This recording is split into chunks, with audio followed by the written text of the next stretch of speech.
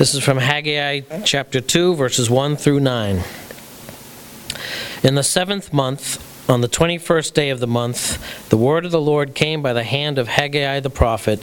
Speak now to Zerubbabel the son of Shealtiel, governor of Judah, and to Joshua the son of Jehozadak, the high priest, and to all the remnant of the people, and say, Who is left among you who saw the house in its former glory? How do you see it now? Is it not as nothing in your eyes? Yet now be strong, O Zerubbabel, declares the Lord. Be strong, O Joshua, son of Jehozadak, the high priest. Be strong, all you people of the land, declares the Lord. Work, for I am with you, declares the Lord of hosts, according to the covenant that I made with you when you came out of Egypt. My spirit remains in your midst. Fear not. For thus says the Lord of hosts, Yet once more, in a little while, I will shake the heavens and the earth and the sea and the dry land, and I will shake all nations, so that the treasures of all nations shall come in, and I will fill this house with glory, says the Lord of hosts. The silver is mine, and the gold is mine, declares the Lord of hosts. The later glory of this house shall be greater than the former, says the Lord of hosts. And in this place I will give peace, declares the Lord of hosts. Amen. Thank you. You may be seated. Just put it like over there or something. Well, good morning, church. It's so good to see everybody. What we have is a very powerful passage of Scripture, and I hope that the Lord speaks to your heart and that He directs you in your spiritual life, in your pursuit of Christ. I hope that after church that we can all stick around and get to know each other better and enjoy each other's company and fellowship around God's Word together. We've been learning here from the book of Haggai that there's no greater work that we as God Church can do to rise up and build His kingdom. We're all here because we have this passionate desire to rise up and build God's kingdom. I think many of us are here for that reason. Perhaps you don't really know where you stand with Christ, or maybe even understand what His kingdom even means. But I hope that you can hear today His word speak to you. In Haggai's day, the Temple of Solomon, this glorious temple, was filled with all of this opulence and gold, treasures. You guys have probably seen some fictional movies about trying to find Solomon's temple, because the way the Bible describes it was incredibly captivating, lined with gold and silver, and all sorts of beauty and wealth that filled it. And it gets destroyed. And Judah is led into captivity through the invading nation Babylon. When they return, they start building the foundation of the temple. The nation decides, let's let them go back and let them rebuild the city walls and also the temple. So they go back and they start building the foundation of the temple, and because of persecution, they stopped and they started paneling their houses. You guys remember we talked about that a few weeks ago. But thanks to this lovely snow, that has not stopped snowing. And it is, I know, it's March 1st today, not February 29th. It has just kept snowing, so we've missed some church. And so I just want to give you a little bit of a review of where we've been. We learned that they started rebuilding the temple, and then because of persecution, they stopped. They started paneling their houses. They started paying attention to things that were just kind of easy for them to do. No one is going to persecute you for putting in a new Berber rug in your house, but they might if you start preaching for Jesus Christ. So that's exactly what happened. Haggai's challenge, the book of Haggai, was to challenge them to continue to preach the gospel, to build the kingdom, in other words, the presence of God in their lives and in the lives of Israel. He challenges them to do this, to not be distracted with busy work, but to glorify God by building the presence of God in their lives and in their world. And their response was fantastic. It's a response we don't always see in our lives or even in Israel. They actually did it. They obeyed, they repented, and they started building again. Their response was to fear the Lord and to obey. This is all in chapter 1.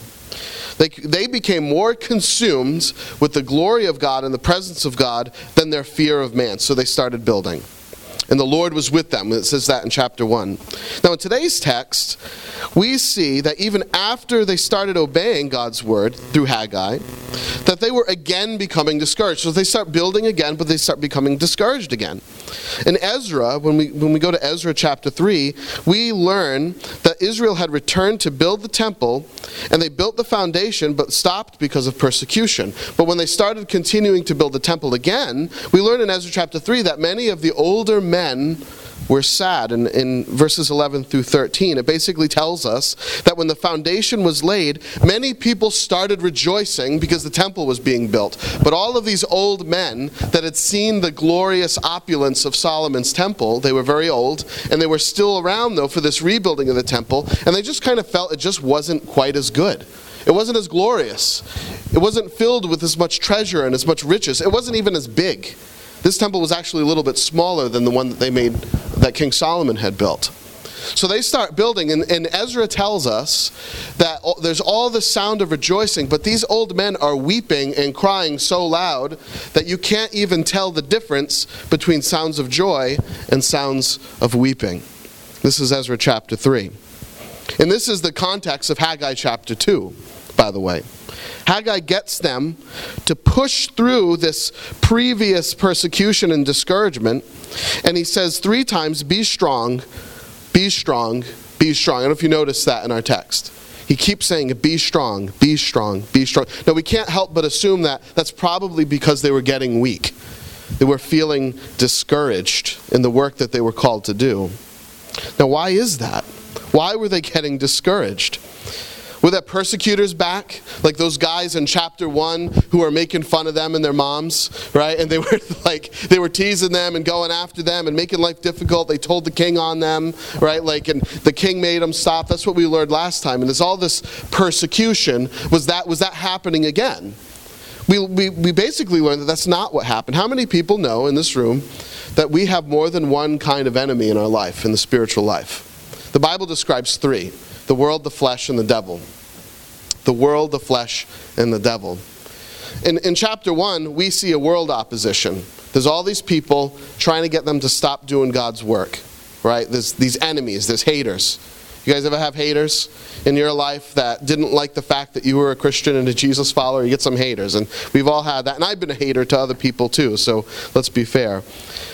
But so there's this world opposition, but now that we'd be foolish to think that once one form of opposition kind of quiets down, that there isn't another around the corner, that there isn't another one kind of sneaking around. And here we have a flesh opposition. We have the opposition of their own mind. And this time, it's not the world standing up against them, it's themselves, it's their own thinking. And gosh, that's usually been my primary enemy in my life. Very rare. I mean, I've had people kind of come up against me, but that's been more minor for me in my life. For me, my worst enemy has always been right here, between these 2 ears. The things that I think, the way I talk myself out of things, and talk myself out of doing great things for God, my fears, anxieties, you name it. So here's this fear that, or this flesh mentality that comes into them. And we see it in them, a very common human complex, the good old days complex. That's what they're going through. These old men are going through a good old days complex. You ever meet someone, a good old days kind of person? Right? Nothing in their present life is as awesome as it used to be. Right? Like, not their family, not sports, right? How about this? Like when I was a kid, I watched basketball. I don't watch basketball anymore, but I was really into it. And in my mind, because I was so into it back then, the greatest time to ever watch basketball was with Michael Jordan, Scottie Pippen, Hakeem Olajuwon. I mean, it was great. But if you talk to someone 40 or older, they're going to fight me. No, Larry Bird, they were the greatest. Right? And I'm sure when I'm a crusty old curmudgeon, I'm going to argue with someone that Tom Brady was the best quarterback, and it's just football's not the same. The rules are different, and like all these. Yeah, right? You've been around people like this, sports people. Nothing is ever as good as the glory days, is what it used to be. How about this? Oh, laptops, iPods. I had a cup of coffee with my friend when I was a kid. Those were the good old days when you could sit down and have a cup of coffee with them. Oh, life's good now. I got kids, I got grandkids, but when I was in college, I played football, and that was the best time of my life. Right? The good old days mentality. Now, those are kind of funny illustrations, but what about tragedy that you reflect on in your life? When you had something near and dear to your life, something wonderful, and it just all fell apart. Things that shouldn't happen to us because of sin. Sin enters our lives or other people's lives, and things just fall apart. Right? We had something great and wonderful, and it fell apart. And we think that, we look at our lives now, and we think, well, I'm just reserved to this second best life. It's okay, I guess, but it's just not as good as it used to be. Now, I've been like that. And I think we've all fallen into this trap.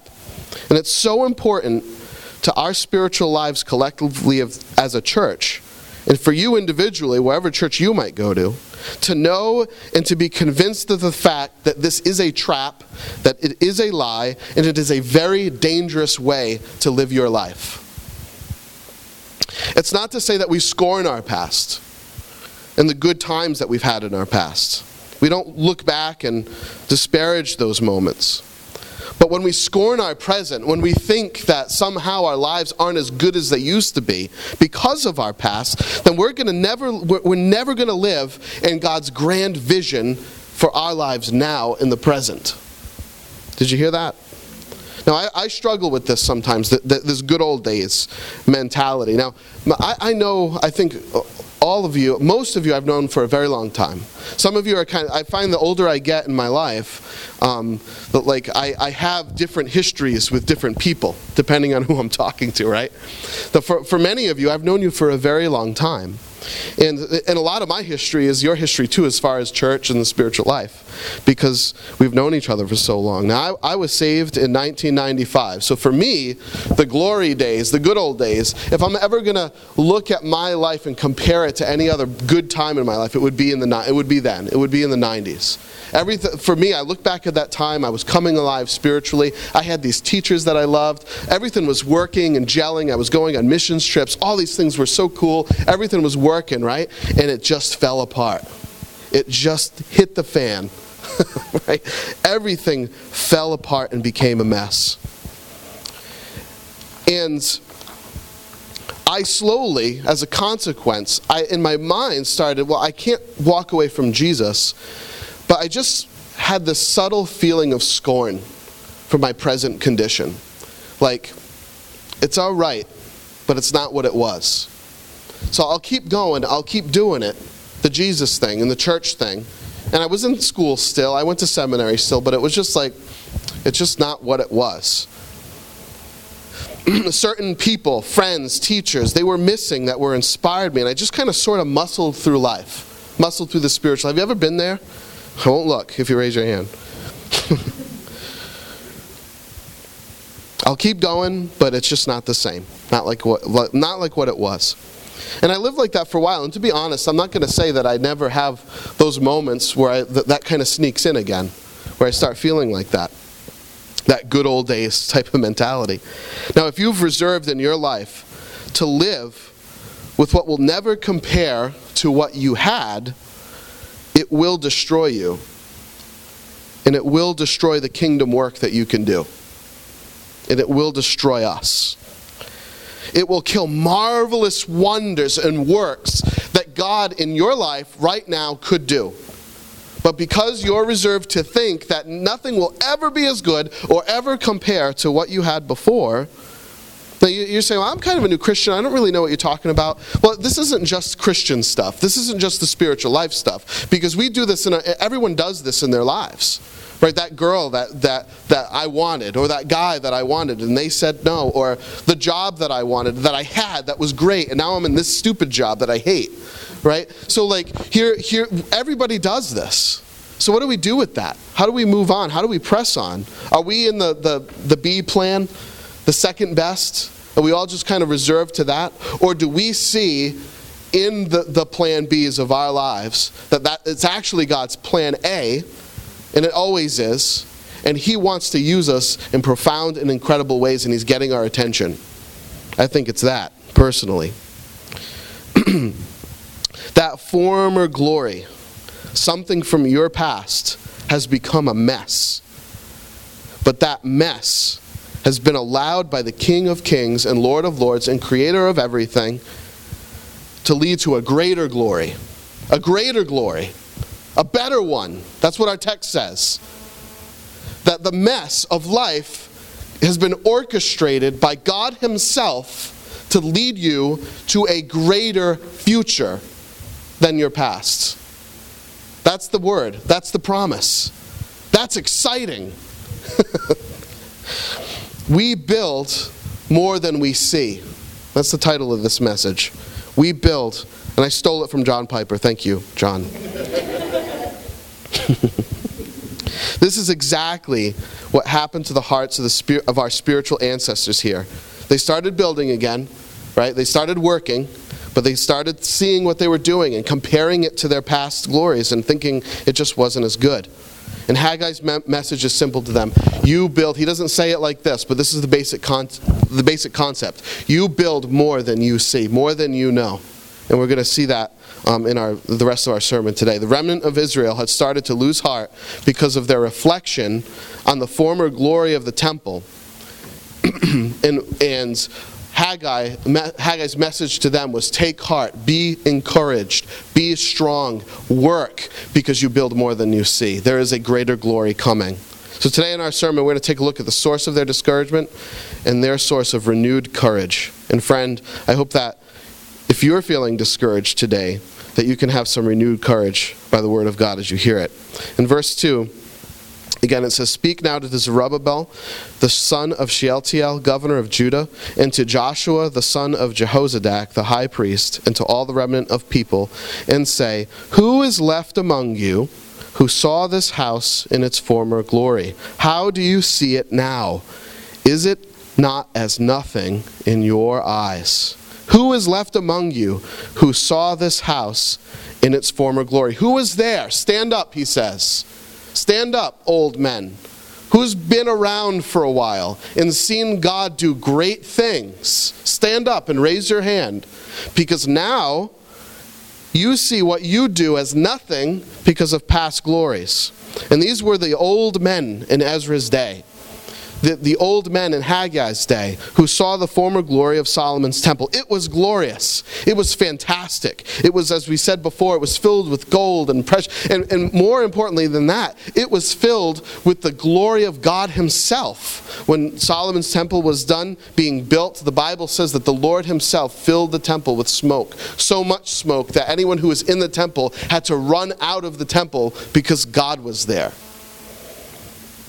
And they knew this. They remembered it.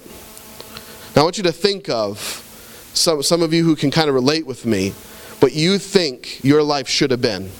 Those glory days. But those moments in your life where you had something that you loved and cherished, and it's different now, it's gone. I want you to kind of hold on to that, because this message is for you. Who was there? In other words, who was there who saw this house in its former glory? So friend, what is your former glory? What is that thing in your life that you just kind of see your present life is just not as good as it used to be? Who was there? Stand up. Notice that he says it was glorious. He doesn't say, oh, that was nothing. It didn't really count. It didn't really matter. No, it was great. So we don't look at our past and say, that we don't look at our, sometimes there are people that are the opposite. Where they don't look at their past as greater. Everything's always in the future that'll be better. Their life has always been bad. But if I had this thing, it's basically doing the same thing but in reverse. Right? If I had this thing, then I would be happy. And you just kind of add these trinkets to your life and you think that then you'd be okay. So he says, but what about now? You look at your past glory. What about now? So he asked these old men this question. Who was there to see the glorious Solomon's temple? Stand up. Now what about now? How do you see it now? Not so glorious. They're weeping over where they're at because they wish that they were back where they came from. It's nothing. He says, is it as nothing in your eyes? The implication is like, yeah, they just kind of saw it as nothing in their eyes. How do you see your work now? We've all, now many of us, I kind of look around and I know that many of us, if not all of us, have come out of something that, as far as church is concerned, that looks much different than where we're at now. Right? We all came out of a very large church with lots of things to do, lots of programs, and they were good things. It was a great place. But now we're in this little room, right, with not as many chairs that are kind of old because we got them used. And we're in this, where are we? Riverside? How did we end up here? Right? So like we can look at our situation and we all kind of have a similar past. What do we look at? How do we see it now? How do we see our work now? Your perception of your life and God's work will determine your usefulness in His kingdom purpose. If you see yourself and what you do right now, no matter where you are, by the way, not just here, as just insignificant and not worth a whole lot, then it won't be. But if you see God in it, He'll do great things with you. If you think the best is past, it will be past. That's what I'm trying to say. If you think that the best is past, it will be. Do you see your current work as nothing because of some past mountaintop experience? And we all do that with our mountaintop. Even the Apostle Peter, when he saw Jesus peel back His flesh, revealed to him His glory on the Mount of Transfiguration, you know what he said? Let's stay up here. Let's live up here. Let's build some tents. That's what Peter said. We all tend to idolize certain mountaintop experience that we have, and we think like it's just going to be past. If we move on, we'll lose it. We'll never get it back. We see it. Do we see what we do as nothing because there are bigger churches than ours with more programs, with better preachers? I don't think that's possible. If you see your work as nothing now, you're going to take that attitude with you, by the way. You can say like, oh, if I go over there, then life will be better. Well, you're going to take that with you there, too. It won't be as good there either. It's an attitude that we've formed because, to be quite frank, we have just not believed God. We've not trusted in the promises and power of God. The solution, then, is to believe God. Our hearts will rise up if we truly believe that we build more than we see. Oh, bummer, that's me. I'm that guy. I'm the grass is greener guy on the other side, the glory days kind of guy. I'm the one in that slump. Well, you're in good company. We've all been there. Friend, I say to you that what was said to these brave souls, take courage. Today's a new day. In order to take courage, I think we need to tap into a few things that we see in our text. It's their source of renewed courage. We need to believe that the strength available to us is, number one, a complete strength, number two, a corporate strength, and number three, a reasoned strength. So, Haggai tells these discouraged men to take courage, to be strong. And here's how he does it. First, by emphasizing that it is a complete strength. Number two, a corporate strength. And number three, a reasoned strength. So let's look at a complete strength. And this is in verse 4. He first emphasizes that the strength available to you is complete. The Israelites were told to be strong 3 times in verse 4. Be strong, be strong, be strong. Now, sometimes we can read things like this and we just think maybe he's just being poetic or repetitious or whatever. But in the Bible, this is actually an intentional way of emphasizing the complete nature of a thing. One author noted the instruction, be strong, was given to Moses' successor, Joshua. You remember when Moses was about to die and Joshua was taken over, Moses' message to Joshua was, be strong. Or was it Joshua's message to the Israelites? I think it was that. Be strong. Here we have the same guy, Joshua, right? Same name. And the first entry to the promised land and the re-entry in Haggai's time was the same message, be strong. So when Joshua was entering into the land, he was told, be strong. Now they got taken away into captivity, and now they're going back in again, and it's the same message, be strong. Both Joshuas acted on the word of the Lord to be strong, and so inherited God's promises. And in both situations, although God strengthened the people, it was up to them to apply their effort as He directed. The same partnership is required today in God's service. That we need to take that command to be strong and apply it to our lives. We need to note here that God's work requires courage and strength. If we don't have it, we're going to buckle. We're not going to do it. We're not going to continue. The Lord doesn't tell his people, hey guys, you really don't need courage or strength because the Christian life is easy. It's a cakewalk. It's a piece of cake. No, that's not what he says. He says it's difficult. You need courage and strength. But the courage available to us is not a courage of our own. It's a courage that comes from God himself. 3 times the Lord says, be strong. In Hebrew, to repeat something 3 times is to emphasize its fullness, its absolution, its completion. That's why you hear in Scripture, holy, holy, holy is the Lord God Almighty. So the strength available to you from God himself is a full strength. It's a complete strength. It's a strength that cannot be taken away from or added to because it comes from God himself. So the Lord reminds the Israelites here that there is a strength available to us when we say yes to God, when we obey. And we take that courage and we go on, he gives us that courage. It reminds me of Philippians 4, where it says, be anxious for nothing, but in everything, with prayer and supplication and thanksgiving, let your requests be made known to God. And the peace that comes from God himself, that will guard your heart and your mind in Christ Jesus our Lord. There's this peace, this strength that comes from God himself, that when we have faith and we obey, surrounds our own thinking and our minds. Amen.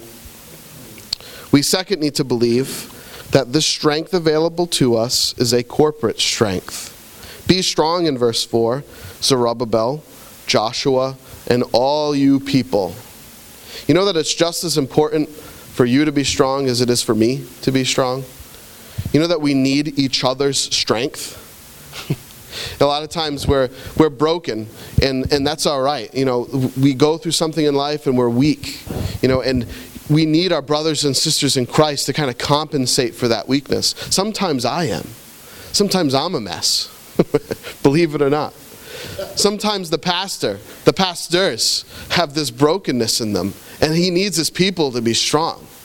I know we always kind of flip that, and we think, well, the leaders, they always got to be strong. They got to be the ones to never show any signs of weakness. Well, I'm the wrong guy for you then. Because I get weak. I have doubts in myself. I have anxieties that come in. It just happens to me.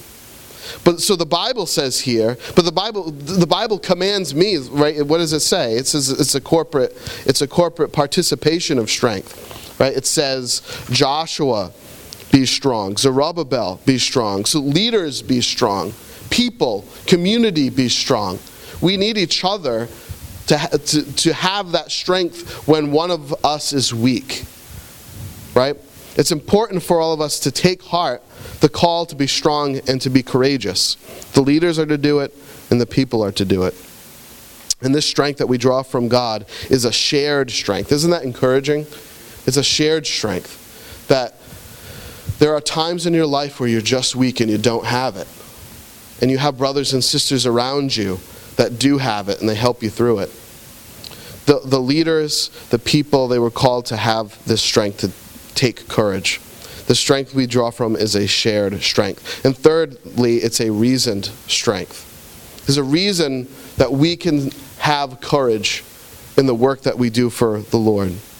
There's a good reason that we should not fear our enemies, that we should not scorn our present because of our glorious past, and it's first because the Lord is with us in verse 4. We talked a lot about that last time, so I'm not going to say too much more about it this time. The Lord is with us in verse 4. We have a strong partner in the work that we do. That he has not abandoned us. He is with us. You look at your situation and your life and you think, it doesn't feel like God is with me right now. It just doesn't feel like that. Everything's falling apart.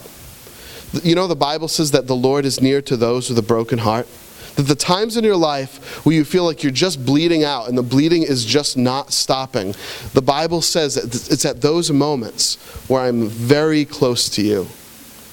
Right? And I've known that in my life. The deepest, hardest trials that I've endured in my life have been also the sweetest moments of intimacy with Jesus. He uses those moments to not only heal us, but teach us something about himself. You know, someone once said that God will not use you greatly until he hurts you deeply. Oh, I don't like that. Why can't it be different? Why can't it be God will only use you greatly if he gives you lots and lots of money? God will only use you greatly if he gives you everything you've ever wanted. Why does it work the opposite? I don't know that I know the answer to that question, but I do know this. It worked the same for Jesus. Jesus wasn't the exception. That things didn't work out for Jesus because he got everything he wanted. He sweat drops of blood and asked God, is there another way? He didn't want to be tortured and to die the way that he died. But he said, not my will, but thy will. So he goes through that same crucible. He goes through the same crucible we go through in life. He shares the pain we go through, and it leads to glory. So God is with us in those moments where we think he's not there. He is mostly there. He is not mostly there. He is more present in your life, or at least in your perception, than in times past. The second reason for our strength is that we have a covenanted outcome in verse 5. Now that's kind of like a fancy word. Let me just explain it. The work of God grows. So when God begins his work in Genesis, it doesn't slow down over time. It gains momentum and fulfillment over time. Does that make sense? So when God begins his work, as time progresses, it doesn't get thwarted or tripped up or become less great. It's the opposite. It becomes more and more great. It gets built upon. Promises get fulfilled. It's leading somewhere glorious. We have a covenanted outcome means that the work of God is growing and it is gaining momentum. Today in 2015, we are closer to the fulfillment of God's promises than we were in 1015. Okay? And everything in between these past 1,000 years is leading towards what God's intention is for human history. To believe that the best is past counteracts that idea, right? If you think that your best is past, the spiritual best is past, then you're basically telling God that his system isn't working. It's not progressing. It's basically telling God that your promises aren't going to be fulfilled. If you really believe that the best is past, wouldn't that have to be the case? Wouldn't it have to be that somehow Jesus might not return now? But if he is returning and God is faithful and he's in it, then it has to mean that the best is forward, right? That it's going to increase and gain momentum and God is going to do greater things than he did before. Amen? That's what it has to mean in my mind, at least the way I read Scripture. We have a covenanted outcome. To believe that the best is past is depend not on God for our current vitality, but a particular person or expression of God's work. Did you hear that? To believe that the best is past is to depend not on God in your present, but a person or a group of people to be present in your life. Like we need a person or a particular church or a particular group of people or a particular set of circumstances for God's work to actually be powerful. Isn't that basically saying that that group is God? Isn't it? And they're not. I'm not. You're not. So if all of us tomorrow folded up and say, you know what, forget it, Jesus, we're out of here. You know what he's going to do? He's going to rise up stones to preach the gospel and do something great in our world. That's what he's going to do. Greater than what he's done before. Now, I've sometimes heard people say, and I've said this myself, what's America going to do without Billy Graham? Have you ever heard anyone say that? What's America going to do without Billy Graham? Hello? What's America? I love Billy Graham. I don't mean to disrespect Billy Graham. He is a great man, but he is not the glory. Jesus Christ is the glory. Jesus Christ is the one coming in his kingdom and in his fullness. He's the one that gave Billy Graham the breath in his lungs to speak his own word. Okay? We don't trust in Billy Graham, and we don't trust in each other. We trust in the Lord Jesus Christ to fulfill what he has promised to us, because we have a covenanted outcome. Jesus did not say that when Billy Graham dies, or that person that you really look up to leaves, that, everything's just going to fall apart. The church closes and things won't be the same. No, Jesus makes a promise to us, a covenant to us. Israel was to remember that God himself, who cannot lie, had covenanted to Israel that he would establish his presence in this earth forever and ever. And just because Nebuchadnezzar came into Israel and messed it up seemingly for a little while, didn't mean that it wasn't still leading in that direction. And that's what we get to participate in.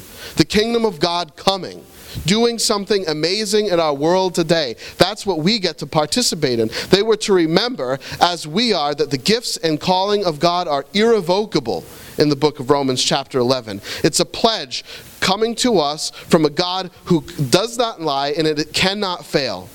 And by the way, does not depend on you or me for it to be fulfilled. It depends on God's faithfulness. Jesus said the stones will cry out if you don't, because he will do it. But we just get that awesome privilege to say, all right, God, I don't want you to use a stone. I want you to use me. And when you do that, he uses you in amazing ways. And that's the pledge. It's the promise that comes to us. His Spirit remains in our midst in verse 5. His Spirit remains in our midst. And we're on this reason, strength. The second reason for our strength, as I said, we have a covenanted outcome. Also, that his Spirit remains in our midst in verse 5. You know, when the preacher dies, the Spirit's there still. You know, when the preacher falls and fails and sins, the Spirit's there. You know, when there are church splits, the Spirit's there. The Spirit remains in your midst. When you fail, when you lose it, the Spirit's there. The kingdom work that we do is done in the midst of the Holy Spirit of God. And we have to remember that. This text reassures these folks. Now this is an amazing point, and don't miss this. This text reassures these folks that in spite of their failure to be courageous, that he was still in their midst. They were losing it. They were falling apart. You know, and God didn't be like, okay, trap floor, you're out, let's get some courageous people. He says, all right, you guys are being weak, you're being scared, you're being anxious, take courage.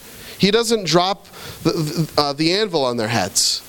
He gives them another chance to see the glory of God and the power of God, to rest in his covenanted outcome, in his presence, that the Spirit was there, his presence, that the Holy Spirit was there, and he gives us another chance. So you've been weak, you are weak. Join the club, get in line, so have I. But today's a new day. The Holy Spirit is present. He is in our midst. And he gives us another chance. The Lord doesn't abandon us when we fail to be perfect all the time. Because if he did, then the church would collapse. Because none of us are perfect all the time. His Spirit endures and is with us. Finally, the reason for our courage and strength is in verses 6 through 9, that we build more than we see. I've kind of hinted on this a little bit, but let's read it again. In verse 6, it says, "For thus says the Lord of hosts, yet once more in a little while I will shake the heavens." So here we got some prophecy. Okay, so let me just kind of explain this a little bit before we start reading the text. Here we have some prophecy. He's saying, you guys are building my kingdom right now. This was an actual event in human history. He said, here's what you're actually doing, though. What you're doing in your mind is you're building a building, a stone temple. But you don't realize that that's connected to something greater that's going to happen in the future. Right? So he's telling them to not compare what they're building to the past, but to what it will be in the future. Does that make sense? Because that's the development, we just said that a moment ago, that's the development of God's promises, how it gains momentum and is ultimately fulfilled in the return of Jesus Christ. So here he's saying, here's what you're really doing. You don't get it, you don't realize it right now because it seems small to you. It doesn't have as much gold as Solomon's temple, but here's what you're really building. And this is the prophecy in verse 6. For thus says the Lord of hosts, you once more in a little while, yet once more in a little while, I will shake the heavens and the earth and the sea and the dry land, and I will shake all the nations, so that the treasures of all the nations shall come in, and I will fill this house with glory, says the Lord of hosts. The silver is mine. The gold is mine, declares the Lord. The latter glory of this house shall be greater than the former, says the Lord of hosts. And in this place I will give peace, declares the Lord. One writer said this: the people's unfavorable comparison of the temple that they were building with Solomon's temple was counteracted by God's assurance of ultimate success because of the future. There was something coming. The temple Christ would establish when he returns. Friend, the hope of Christ's return has to fuel everything that we do, or we'll always be comparing it to stuff in the past. The hope of Jesus coming back the same way he left has to be our ultimate vision. Because if it's not, then we're always going to be comparing it to other things that seem better than what we're doing now. If we don't connect what we're doing to that moment that will occur in the future, we will grow weary. The source of our courage is to remember that Jesus is returning. When Jesus returns, the Bible says, and where are you getting the return of Christ in that passage? Well, because in Joel tells us that when Jesus returns, the earth and the sky will tremble. This is a prophecy in Haggai of the return of Christ. When you say Jesus came once to die for our sins, but the Bible teaches that he's coming back. And that's what we're looking at right now. In Joel, when Jesus returns, the earth and the sky trembles. And it's to this event that Haggai refers when he says, I will shake the heavens, and I will shake the earth, and I will shake the sea and the dry lands, and I will shake the nations. When Christ returns, he will shake the nations when he gathers them in one final battle. And it is here that he will conquer those nations with a sharp sword that comes from his mouth. Listen to Zechariah chapter 14. A day of the Lord is coming, Jerusalem, when your possessions will be plundered and divided up within your very walls. But I will gather the nations to Jerusalem to fight against it. Then the Lord will go out and fight against those nations. So how do we know this hasn't happened already in some point in human history? Because the Lord has never fought a battle like this before, as we'll see. The Lord will go out and fight against those nations as he fights on a day of battle. On that day, his feet will stand on the Mount of Olives east of Jerusalem. So we know that the Lord is actually coming back. That's how we know this hasn't happened yet. Because Jesus has not stood on the Mount of Olives and destroyed the nations yet. So we know that this is a future event. This is the return of Christ. The Lord will go out and he will fight against those nations as he fights on a day of battle. On that day his feet will stand on the Mount of Olives east of Jerusalem. Revelation chapter 19, we have the same image of the return of Christ. I saw heaven standing open, and there before me was a white horse whose rider is called Faithful and True. This is Jesus Christ. With justice he judges and wages war. His eyes are like blazing fire, and on his head are many crowns. He has a name written on him that no one knows but he himself. He is dressed in a robe dipped in blood, and his name is the Word of God. This is Christ. The armies of heaven were following him, riding on white horses and dressed in fine linen, white and clean. Imagine this, folks, because this is me and you. This is a literal event that will happen. The Bible says that when Jesus returns from heaven to this earth, that the armies of God are behind him. And the reason we know that this is us is because they're clothed in white. That's why this isn't angels. White in Scripture is a depiction of righteousness, a foreign righteousness that has come onto us. He's only saved us. He hasn't saved angels. So here we are, standing on nothing when Jesus returns to take this world back. Isn't that amazing?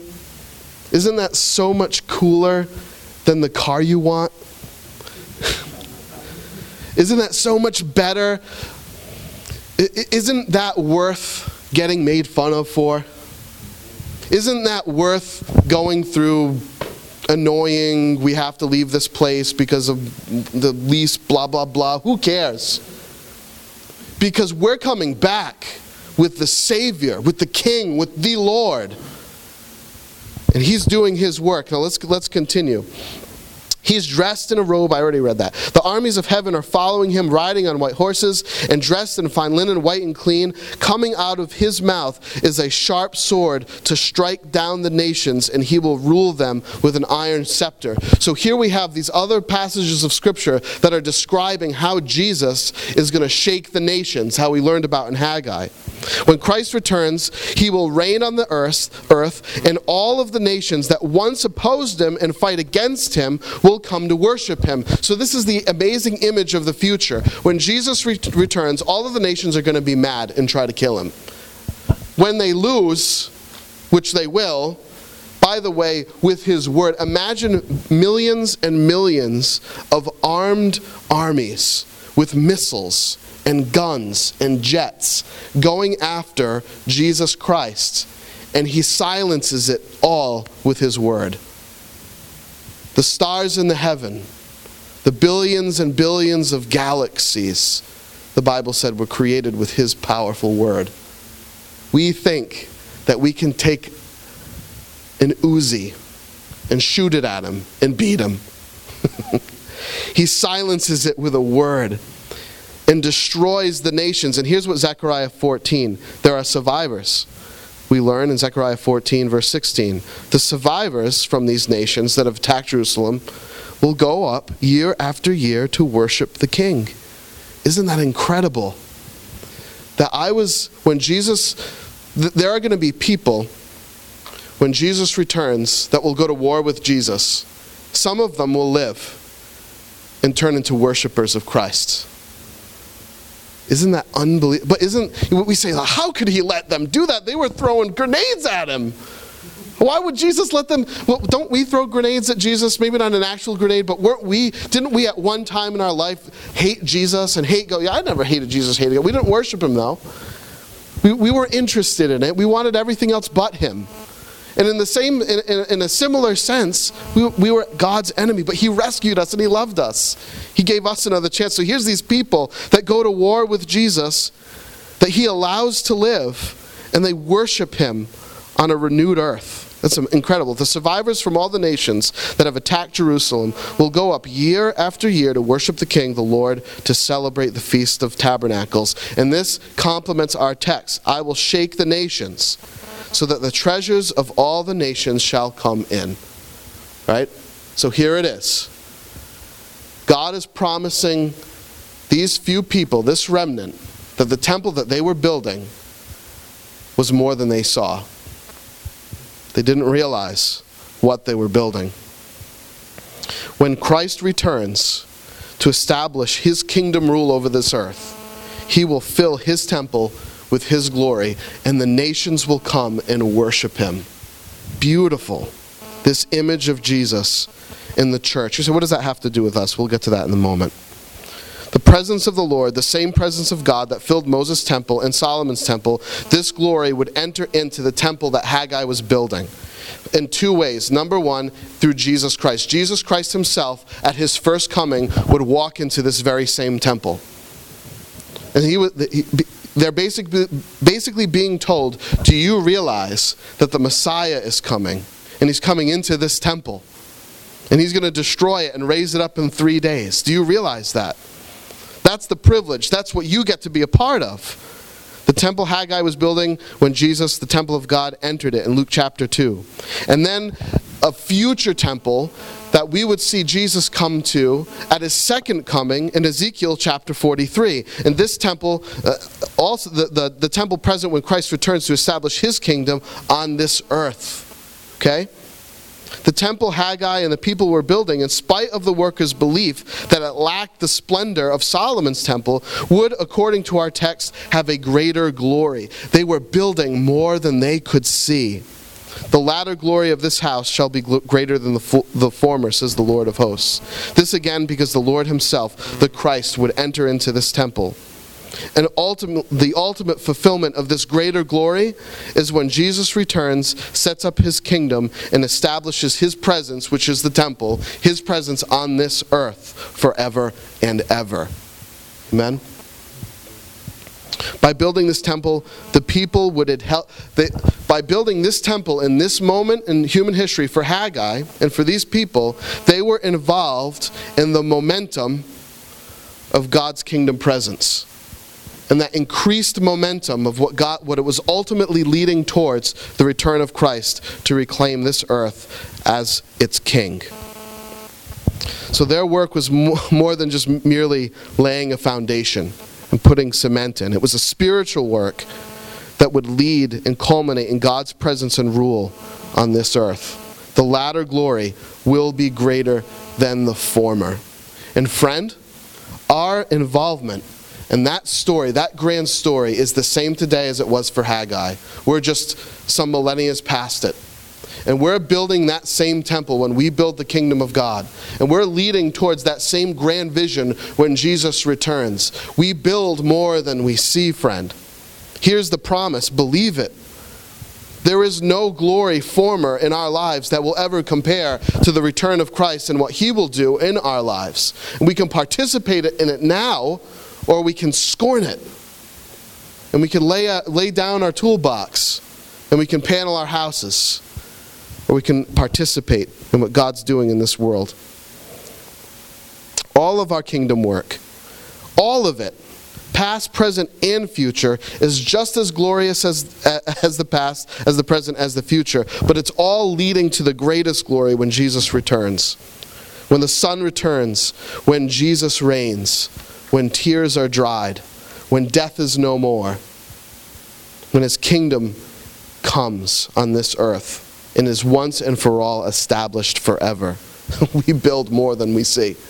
That's what we participate in. Do you realize that the child whose heart has trusted in Jesus that you influence is going to be in that robe, standing on nothing with Jesus when he comes to be present on this earth forever? Do you realize that he's going to be there? That's not nothing. Do you realize that when you give a cup of cold water to someone thirsty, that you give it to King Jesus himself? That what we build now by his Spirit is leading us somewhere much, much greater. Amen? The final restoration of all creation under Christ's kingly rule. That's where it's leading us. The final restoration of all creation under Christ's kingly rule. We are building more than we see. Remember that. Believe it. The former glories of our spiritual lives are not to be compared with what lies ahead. The best is yet to come. Take courage. Be strong. You build more than you see. Amen? Okay. We turn now to communion to remember